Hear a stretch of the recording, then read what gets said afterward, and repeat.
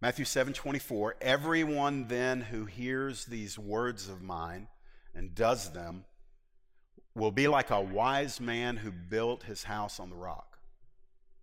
And the rain fell, and the floods came, and the winds blew and beat on that house. But it did not fall, because it had been founded on the rock. And everyone who hears these words of mine and does not do them will be like a foolish man who built his house on the sand. And the rain fell, and the floods came, and the winds blew and beat against that house, and it fell, and great was the fall of it.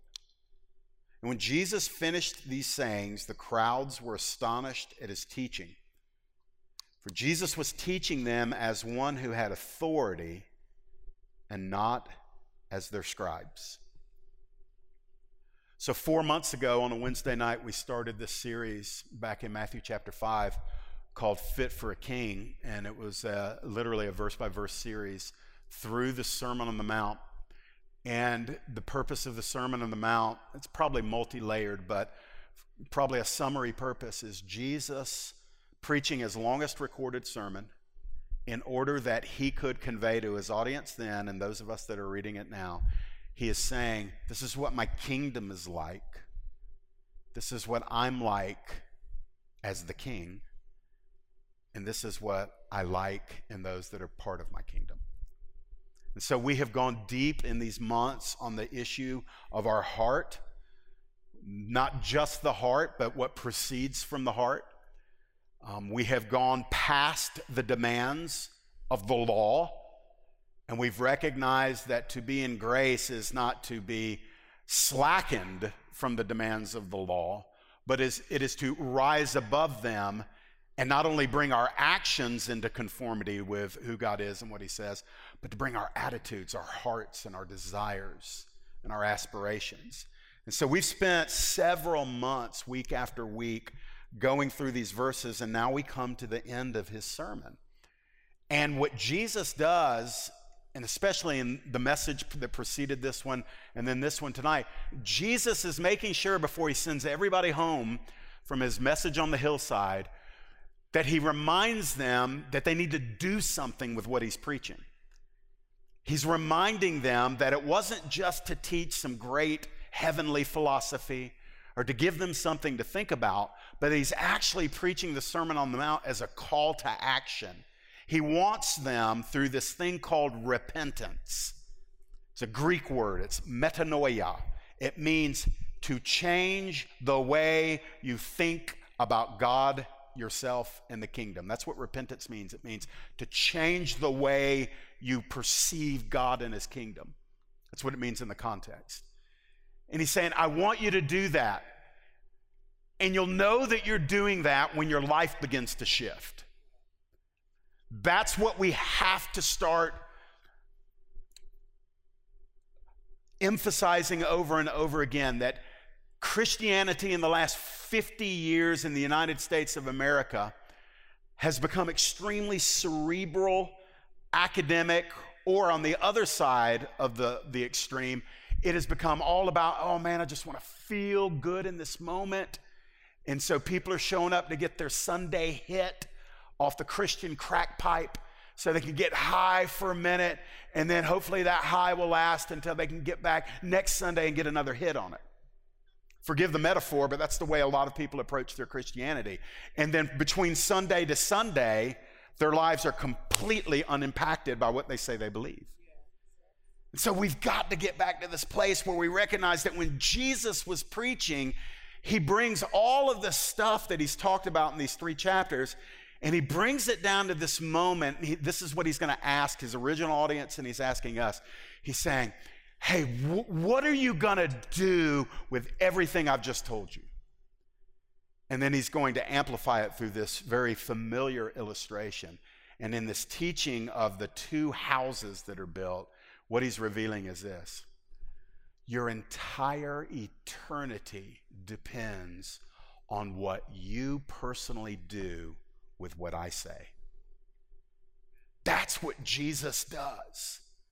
And every now and then, we just got to step into the intensity level and not make it about our comfort zone, but make it about what he makes it about, which is our eternal standing.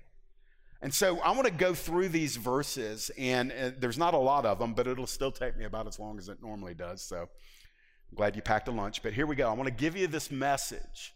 It's just called Life from the Ground Up. And my goal, I'm not even trying to hide it or sweeten it, or my goal tonight is for you to ask and discern, what really is my life founded upon? What is my faith founded upon? What's my Thursday founded upon? What's my hope founded upon? Because you're actually living every single day of your life on some sort of foundation. And a lot of people haven't examined the foundation in a long while. I've bought a few houses in my lifetime. And every time we've had that pre-purchase inspection, I usually pay for it. It feels like it gets more expensive every time we move. I just want to stay put for a while. But last time it was like $450 to get a guy to come out for about 3 hours and tell me anything and everything that it might be wrong with this house I'm purchasing. And I remember the house, we were looking at a house before the one we're living in now, and it was gorgeous. It looked great. The price was amazing. It was in the perfect location. I thought, this is it. I was really excited about it. And the guy was 15 minutes into the inspection, and he calls me over, and he says, you don't want to buy this house. I'm like, no, dude, I want to buy this house. He's like, no, you absolutely don't want to buy it. I'm like, what, termites? He goes, nah, you wish it was termites. And I was like, what are you talking about?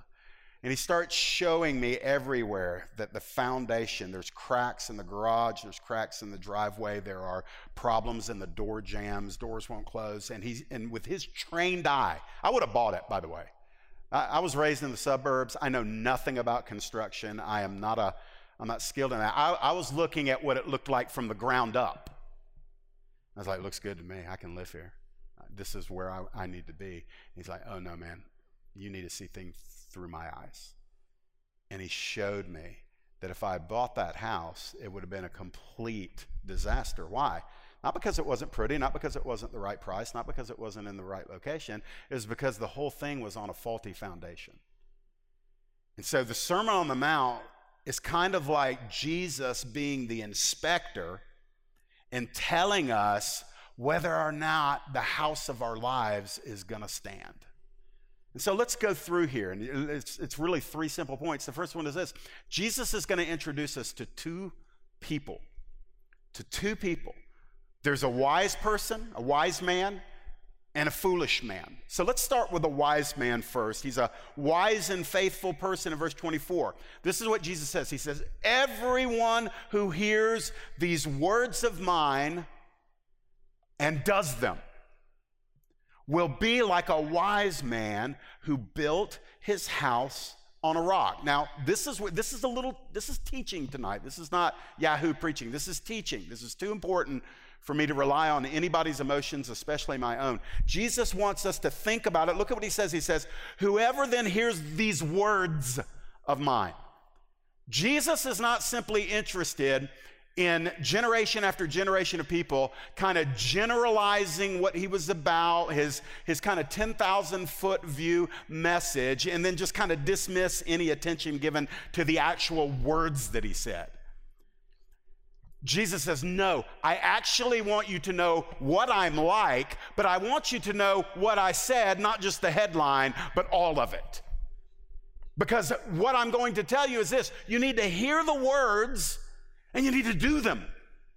You actually need to bring yourself in alignment with, obey, say yes to what I actually taught. And he's speaking in context here about what he taught in the Sermon on the Mount, but it applies to all of the Word of God.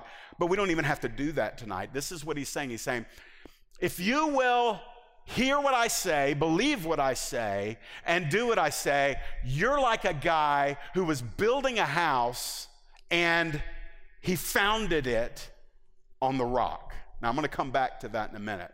Think about this. Everyone then who hears these words of mine. So Jesus is preaching. Let's just say he's preaching to 2,000 people. Every single one of them heard the same words.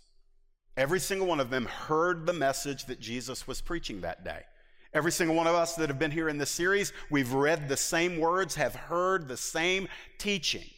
And so Jesus is saying everybody has an opportunity to say yes to me and what I say.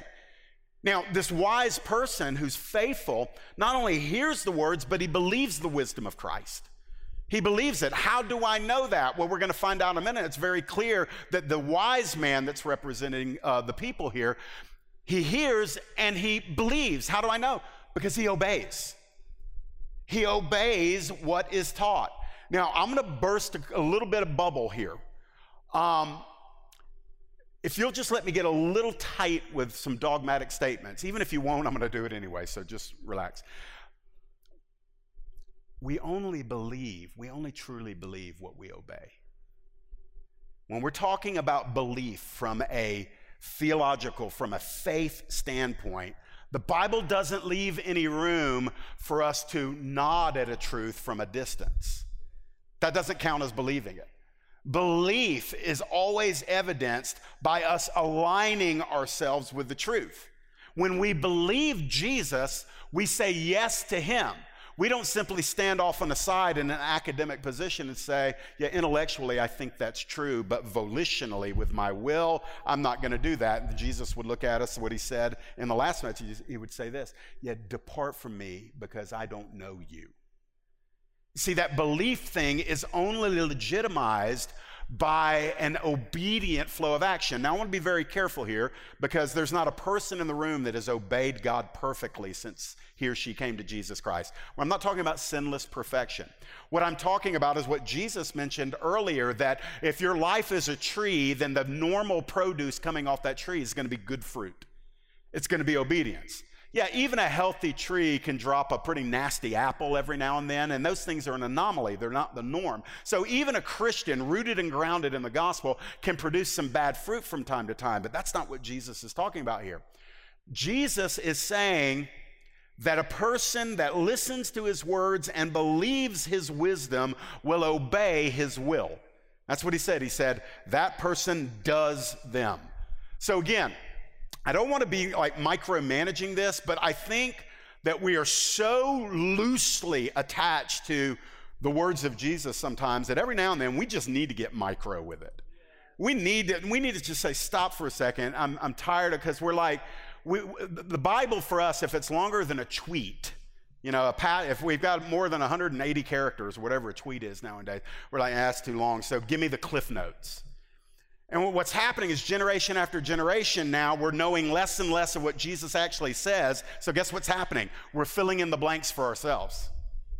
So now what we've got, culturally speaking, we've got this great idea about Jesus that we theologically understand. He's the Son of God. He's the Jewish rabbi 2,000 years ago. He had a following. He did miracles. He was a prophet. He raised the dead. He healed the sick. He opened the eyes of the blind. He preached. He stirred up a lot of angst among the religious leaders, and they finally got so fed up with him, they nailed him to a cross. 3 days later, he rose again. Now he's on a throne in heaven. So we've got the big strokes down pat, but the reality is that there's a lot more to the gospel than just those facts. He's actually saying, yeah, I'm alive. When I rose from the dead, I'm alive, and I actually want to walk with you for your whole life. So I want me and you to do your life together. And so he's present, and he's leading, and he's active. And so what he's expecting from those of us who have said, yeah, we believe in you. We trust you. You're Lord, you're Savior, you're King. You died for my sins. I trust you.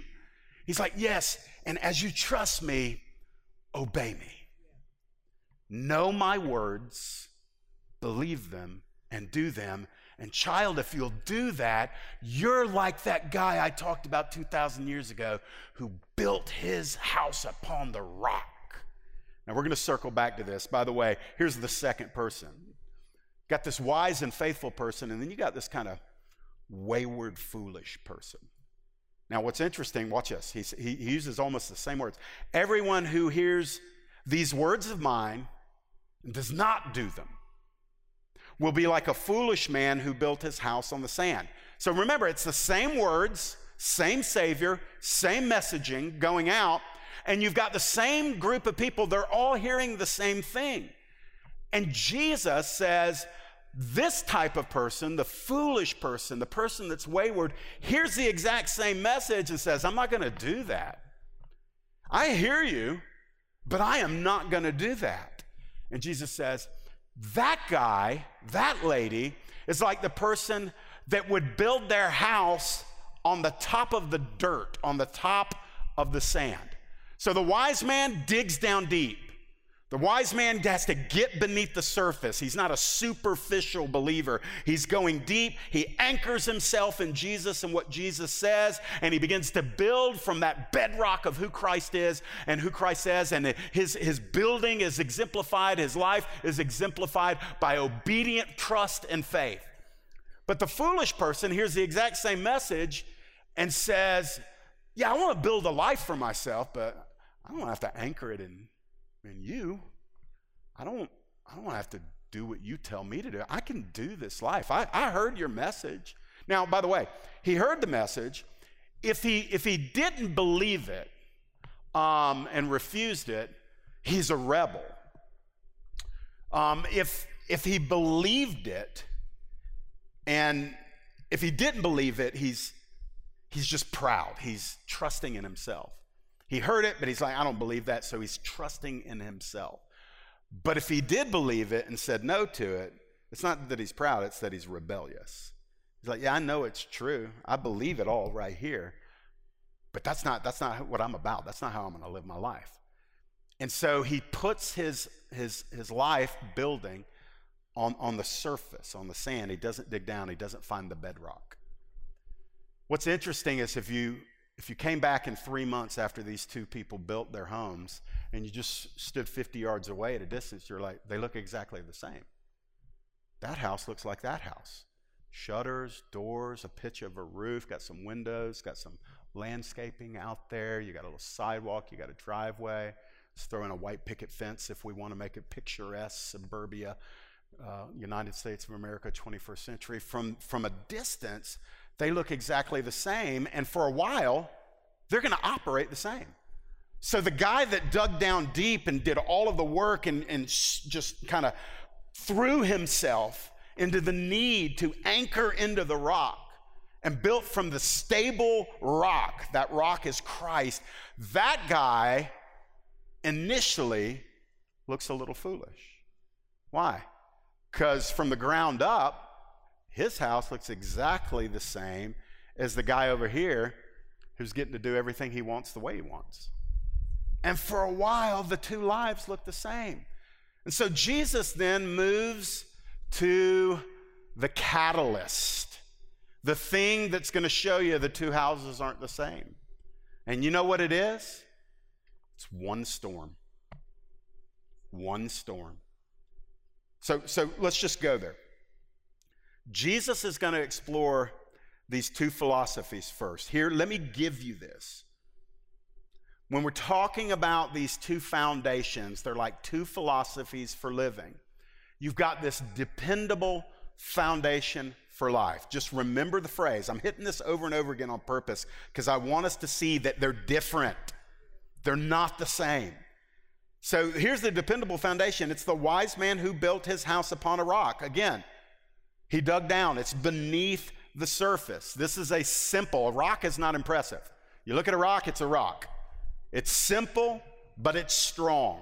And in this parable, it represents faith and loyalty to Jesus Christ and his revealed truth. Jesus said, the one who hears my words, believes my words, and displays that belief by obedience, he's the guy whose house is anchored in the rock. And we're going to find out in a moment why that's important.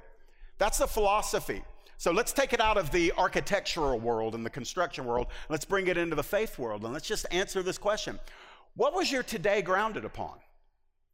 You know, oftentimes when we want to, preachers are terrible about this. I try my best not to do it, but I used to do it a lot. When somebody would come to me and they'd be like, man, I believe in Jesus. I've made a profession of faith. I don't know if I'm saved. I don't know. I don't really feel God. I don't really like to pray. I don't love the Word of God.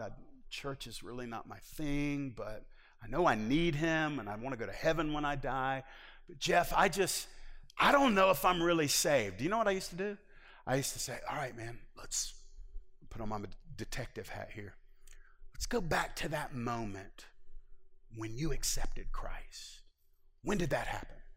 Maybe it was a year before, maybe it was 10 years before, maybe it was 50 years before. And so I make them go on this long journey, even if it's a year. I can't remember what I did yesterday. I mean, trying to remember what you did a year ago or 5 years or 10. And I make them go on this long journey. I'll be like, okay, so you're 52 now and you were 9.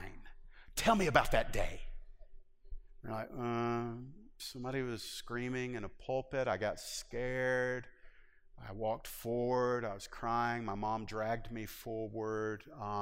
They told me to pray this prayer to ask Jesus in my heart, and I did. And I would have been like, did you mean it when you prayed it? Yeah, I think I did. You're saved.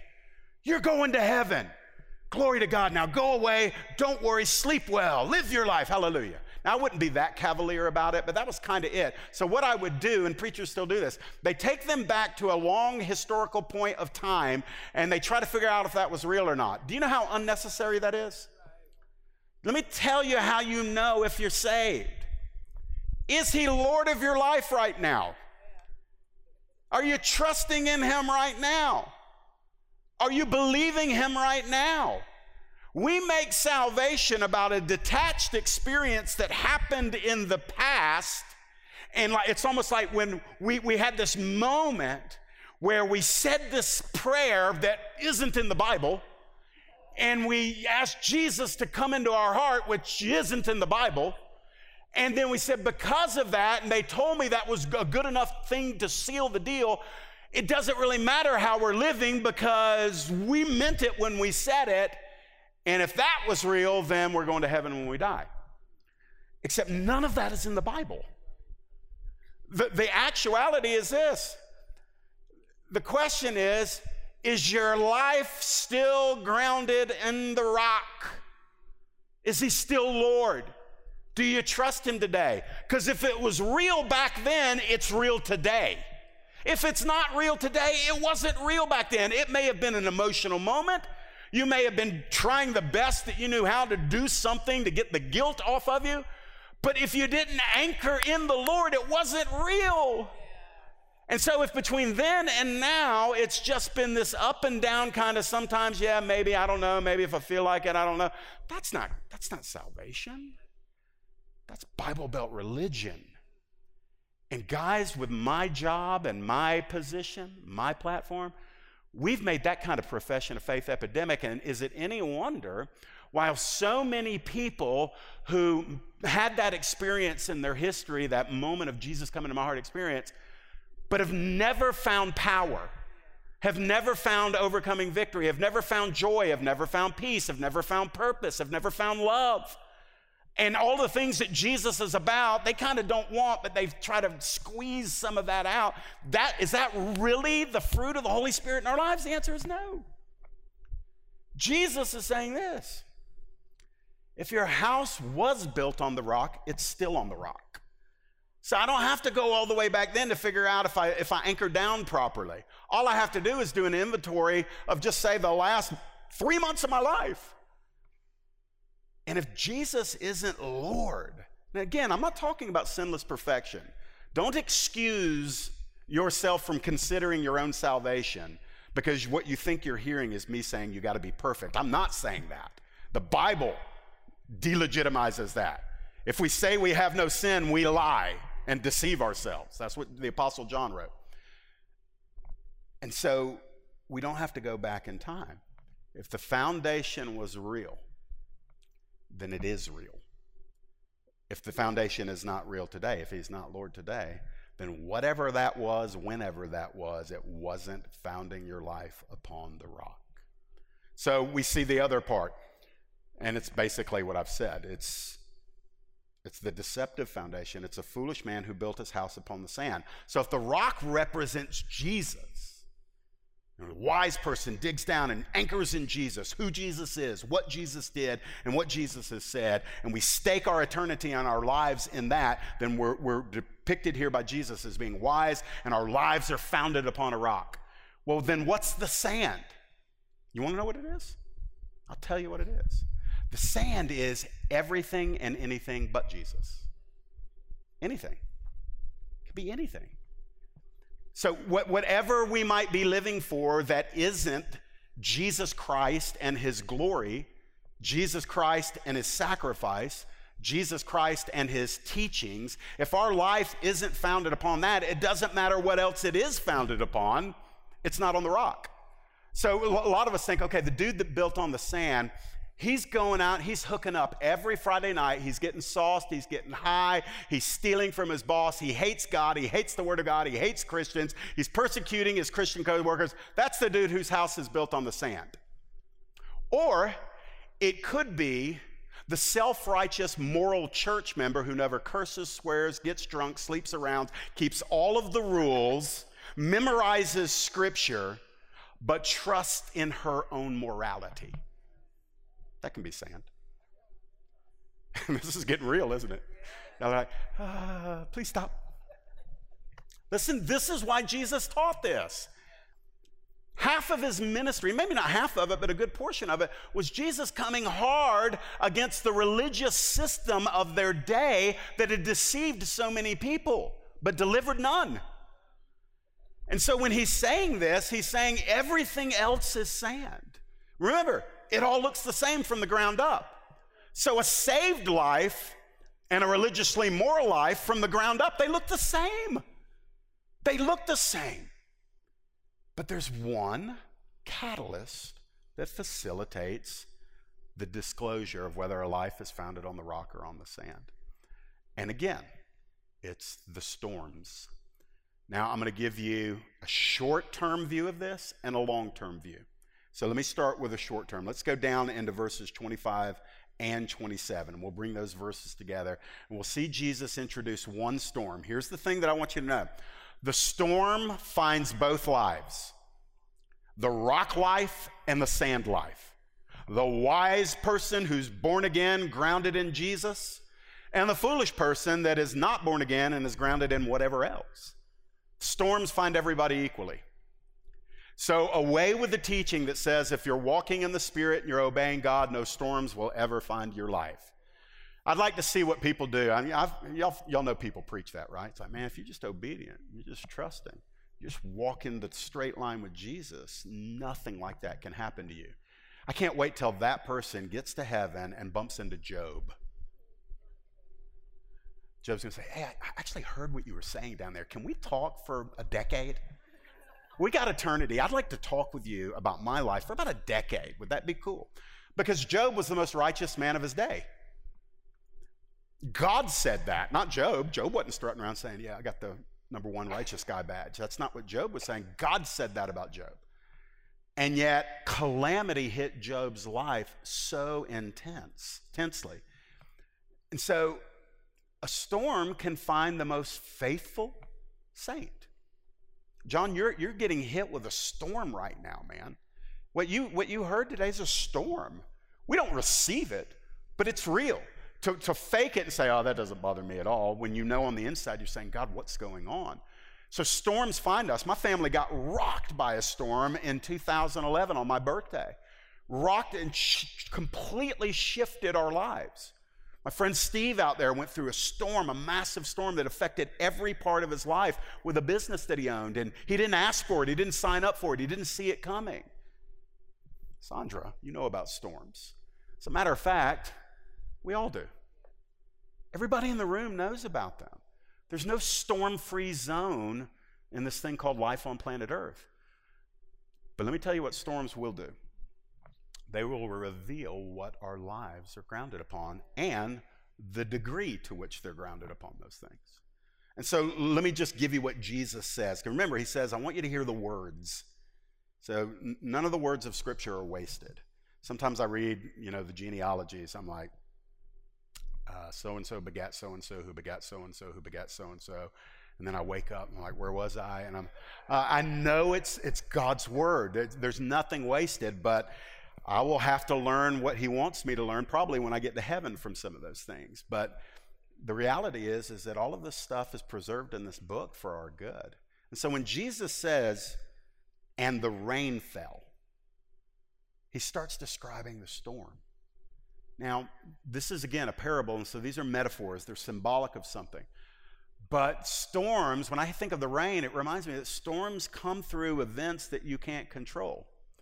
That John Fogerty back in the day, some of you old rock and rollers that said, who stops the rain? Wasn't that a song? Creedence Clearwater Revival? I always get in trouble when I talk to church people about my old rock and roll past. So.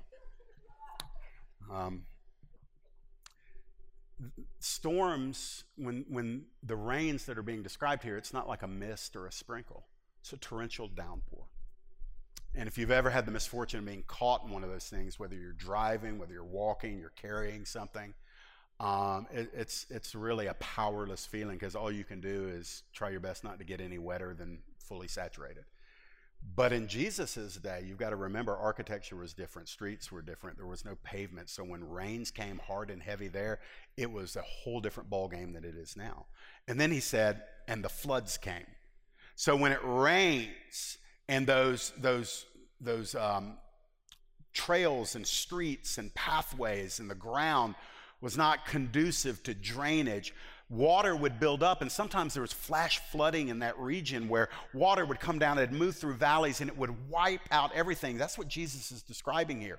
He's not describing a slow rising tide in a river. He's talking about a torrent, a flash flood that comes through. So you've got the rains coming from the sky and the flash flooding moving on the ground, and then Jesus makes it extra intense. And he says, and the winds were howling, and the winds blew. And so I want you to think about this. In the metaphor of life, every single one of us are exposed to the storms of life, and it beats on you, and it rains on you, and it cuts through your expectations and your plans and your promises and your hopes and your outlooks. It just comes barreling through. It doesn't ask permission. Storms don't apologize when they come in and change the landscape of your life. And listen, sometimes, we're thinking to ourselves, it's the devil, it's always the devil. Well, sometimes it is the devil. But sometimes, friends, it's just life. It's just the realities of living on a sin-cursed planet. The planet is cursed. The Bible, Paul wrote to the church at Rome, he says, the whole planet is groaning, waiting for its redemption. And so we live in this terrestrial ball that is cursed, and then you've got the demonic realm, and you've got satanic realm, then you've got the curse of sin, and it's a big, hairy, nasty mess down here on planet Earth. And sometimes it's like the blob. It just kind of, it touches, it shows up right at your doorstep. And it just sucks in your life. Jesus used a whole lot more poetic language. He used rain and flood and winds, but then he says this, all of that comes together, the trifecta of trouble. He says it beat on that house. It beat on that house. It beat on that house. Both houses. The one founded on the rock, who is Jesus, and the one built on anything else. It's the storm that came. Now, I want to say this before moving on. I believe, based on, you've got metaphors in the Old Testament, which Jesus, very familiar with the Old Testament, as its author, he knew what was in it. God would use these storm elements. I believe it's Ezekiel 13. He describes the final judgment in these similar terms: wind, rain, floods. Jesus is not just saying trouble will expose what your life is founded upon. He's looking beyond earthly trouble, and he's saying the storm of the appointment at the judgment seat of God is going to reveal everybody's foundation. Just go there. I know it's not popular preaching. I've never been popular. Don't even care anymore. I want to be helpful, and I want to be true, and I want to be loving. But why do you think Jesus is giving this message now? Because he wants us to examine our foundation before the final storm. He wants us to be able to assess where we are today. So think about this. Maybe the sovereign God of heaven allows storms to find his children in order that we might assess where are we actually anchoring and grounding as the foundation of our hope. Because when everything goes great, you ain't examining your foundation. Not as much as you are when the storms hit. Man, I've got like 15 different side trails I want to run here. Before I got saved, and I was a religious, whatever, I don't even know what the word is, but I grew up in church, and y'all know my story. I did all of the religious, culturally, Bible Belt stuff that kids did back in the 70s. And so I prayed that prayer when I was about 9 or 10, got baptized when I was 14, and then leapt off the deep end into a world of sin. And every time I got in trouble, which was a lot, I was always getting in trouble from about age 19 to right before I got saved. I'd be sitting somewhere in trouble with the law or sitting somewhere in trouble at work, and I'd just be like, Jesus, I believe in you. Will you please get me out of this trouble? I'm sorry I haven't been living for you. I promise if you just get me out of this one last little thing that I've squeezed myself, I'll do better. I'll do better. I know I'm not living the way that I should live. Please just help me. Have mercy on me. What was I doing? I was in a storm, and I was looking at my life. Because the storms have a way of exposing what your foundation is. And unfortunately for me, my foundation was imaginary. I didn't have any foundation in Jesus. But the Lord used the storms to bring me to that place where I realized whatever the real Christian has, I don't have that. And so let's get down to the end of it. I'm so reluctant to move quickly away from the storm, but I think we get that. I think of all that he says in this passage, the easiest thing for us to relate to is that part of it. I'm going to add this, and I know we have different kind of views about the end times that are represented in this room, and that's fine. I don't base my fellowship, I hope you don't base yours, on what somebody thinks about the order of events at the end of the age. But it's called eschatology. It means your view of the end times. My view of the end times includes the church going through periods of suffering before the return of Jesus Christ. Once upon a time, I believed we would escape all of it. I believed that the rapture would get us all out of here and we'd never see the darkening of any sky. I don't believe that anymore. I have a hard time reconciling that belief with what Jesus says about the church going through suffering and the saints going through suffering in the book of Revelation. So I don't want to just kind of rush past this issue of the impending storm that's coming. There is a storm that's going to find the planet. And whether you want to call that the tribulation, the great tribulation, the first 3.5 years of the tribulation, I don't want to split those hairs tonight, but I will say this. Compared to whatever's coming, these are very easy days. Very easy days. And if we are stumbling and struggling with God, when the clouds are gone and the sky is blue, yeah, we get a little rain now and then, but it's nothing like what's coming. If we are staggering and stumbling and getting knocked off course in days of ease, then how do we have any reasonable expectation that when all of hell breaks loose on earth, and I mean that literally, I'm not being flippant, when all of hell, you say, well, Jeff, that's not going to happen. Tell that to the Christians in Syria. Tell that to the Christians in fundamentalist Islamic cultures. Tell them that they're not going to suffer for their faith because Jesus is going to get them out of here before any of that happens. You see, if a doctrine is true, it's true everywhere on the planet. There's not an American version of eschatology. And so when they're moving into villages and they're slaughtering them, that's all in the Bible. And these are the beginning of birth pangs. And yet we in the West are so diseased with our comforts. And so they play a song we don't like on Sunday. And bless God, we're going to move our letter down the street. I can't believe they've done that again. You think I'm kidding. I've been pastoring a long time. You wouldn't believe the things people get upset at. Matter of fact, let me just give you a Bible, because Bible's always good. Jeremiah 12:5 is a verse that I'm hoping to preach an entire sermon on. Maybe even before the end of the year. But this was Jeremiah's word, Jeremiah 12:5. It won't be up on the screen, so you can write it down and look it up later. But Jeremiah is sent by God to prophesy to Israel right before they're about to be judged because they turn their back on God. And they can't believe that Jeremiah is preaching doom and gloom, and they're upset and they're mad at him. They're wanting to kill him.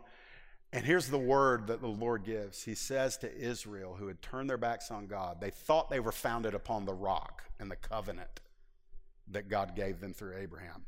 But they were serving other gods. And God's like, yeah, I made the covenant, but it's a conditional covenant in your generation because I also told you that if you turned your back on me and started worshiping other gods, that I would wear you out.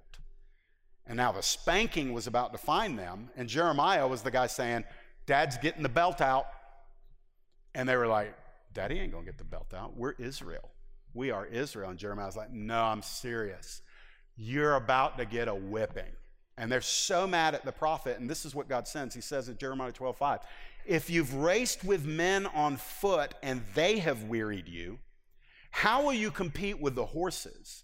And if in a safe land you are so trusting, what are you going to do in the thicket of Jordan? What does that mean? Jeremiah is giving this message, and he's saying to Israel, you can't even obey and trust God in days of ease. How do you think you're going to respond when he lets the trouble hit you? He says, you're not even following the Lord in the safety of the land, which judgment hadn't hit yet, and it wouldn't, by the way, for several more years after he preached this message. He says, but when the plains of Jordan start to flood, and that again, the flooding, picturing the judgment. Why am I even telling you this? The reason why is because we've forgotten in the church, not the culture. The church has forgotten what the back of the book says about what God will do at the end of the age. And we're all up here thinking, now, man, I go to church. So what? I said, Jeff, we're here, man. Why are you harping on us? Well, I'm talking to you, but I'm talking beyond you. Going to church no more makes you a Christian than hanging out in your garage tonight will turn you into a Ferrari. It just doesn't work that way. It's not geographical. It's here. It's here. It's in the soul. And so Jesus is telling his people then, storms, plural, temporary, are going to find you, and they're going to beat on your life. Whether you are grounded upon the rock or built upon the sand, go ahead and prepare for the storms. But then beyond the temporary storms is the storm of judgment that God has promised that every knee will bow, every eye will behold, every tongue will confess. That it is appointed unto us once to die, and after this, what? Judgment. So we know it's coming. So what do? Well, mercifully, we're going to finish the message. Jesus examines two potentials.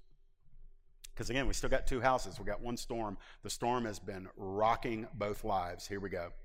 You have a triumphant potential. Everybody in the room has a potential for triumph. The house of the wise man, founded upon Christ, founded upon his words, anchored in the rock. When the storms came, it did not fall because it had been founded on the rock. It got beat on. It experienced the howling rains, the torrential floods beating up against it. It experienced the gale force winds hammering it. But because it was anchored beneath the surface, because it was entrenched in something solid, because it went beneath the superficial, when all of those storms hit, it withstood. Because the storm eventually comes to an end.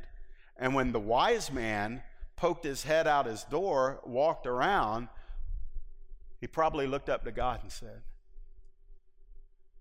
thank you for allowing me to build it upon the rock. Thank you. Why would he say that? Because right down the street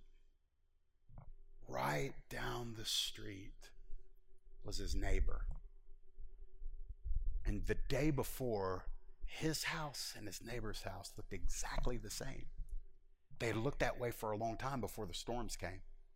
Maybe that neighbor would come out and say, man, do you ever feel stupid for having wasted so much time and effort and energy digging down and trying to get to that rock? Dude, take a look. Our houses look exactly the same. It didn't cost me anything. And you You did all of that. What for? And then the storm came.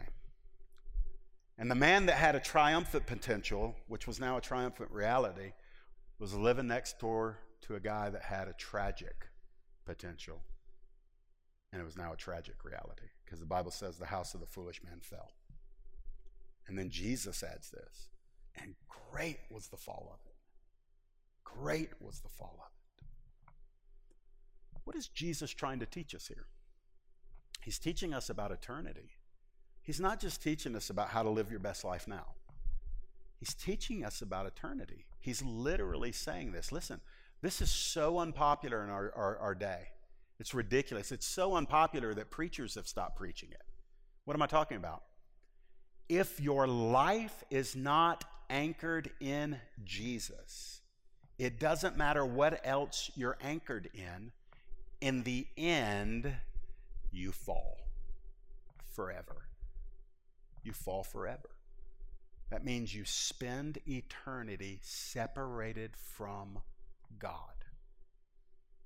That is what happens when that final storm of judgment, when Jesus' other metaphor, the sheep, the lambs are separated from the goats. The lambs go to be with God, the goats go into eternal judgment. That's what he's talking about here. Jesus talked about this all the time. And yet what's amazing is in our generation, we've now reached the point where people have conveniently decided to reinterpret that. And that's not what he meant. I get it. I know, you old school guys, that's I know. God help you. That's what I know your people believe that, you know. Got a little silver in the hair, Jeff. Got a little bald patch back there. You're showing your age, not only from your hair, but also from your theology. Let me tell you how it really is, because I heard this on a podcast.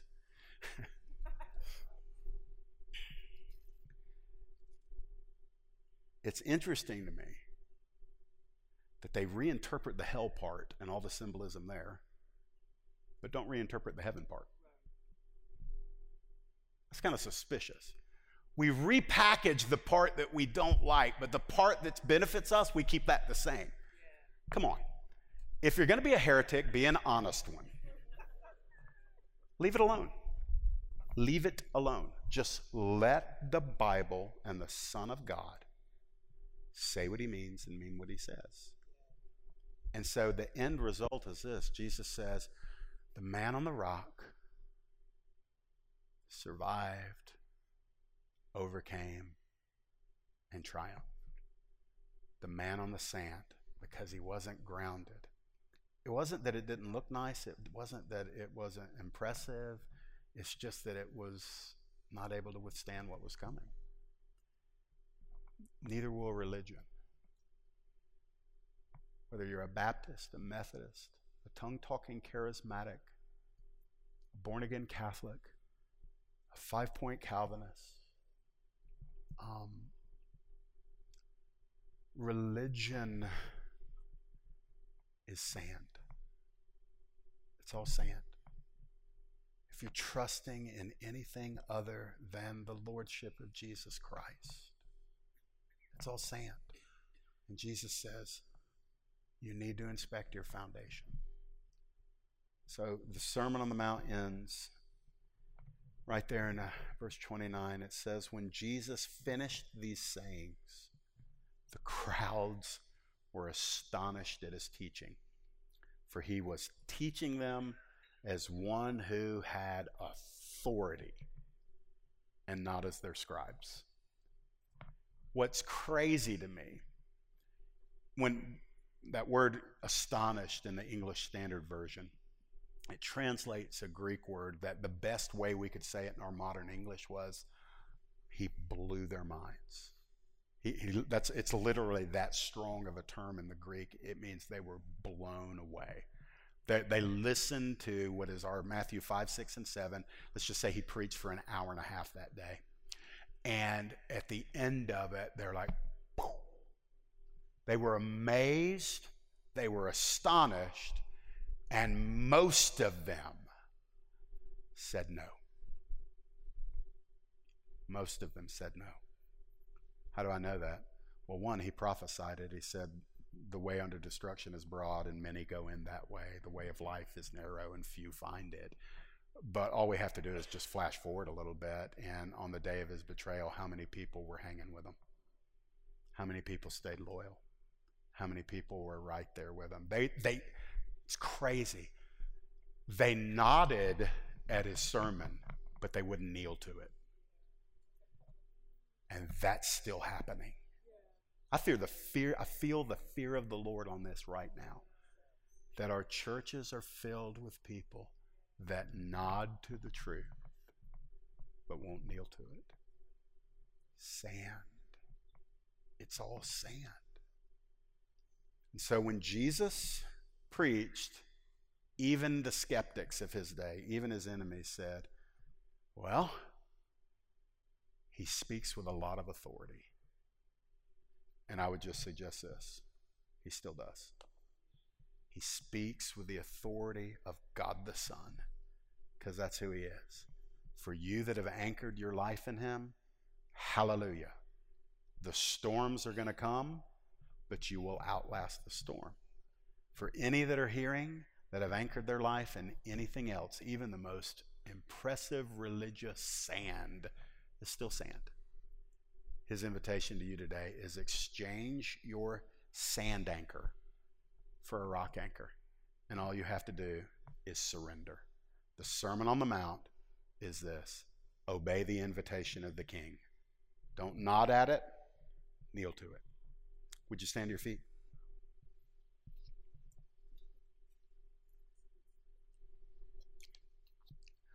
Father, we thank you for the Sermon on the Mount. We thank you, Jesus, for what we've been able to glean since May. And I ask you, Lord, that an unhealthy spirit of fear would leave every single one of our hearts right now. But wherever the fear of the Lord is needed, let it rest on us. God, I tremble when I see gaps that have been in my life over the last 25 years. And I thank you, Lord, that an inspection of the foundation is a healthy thing. Jesus, we trust you. We surrender to you. We kneel to you. Come quickly, Lord. In your name, amen.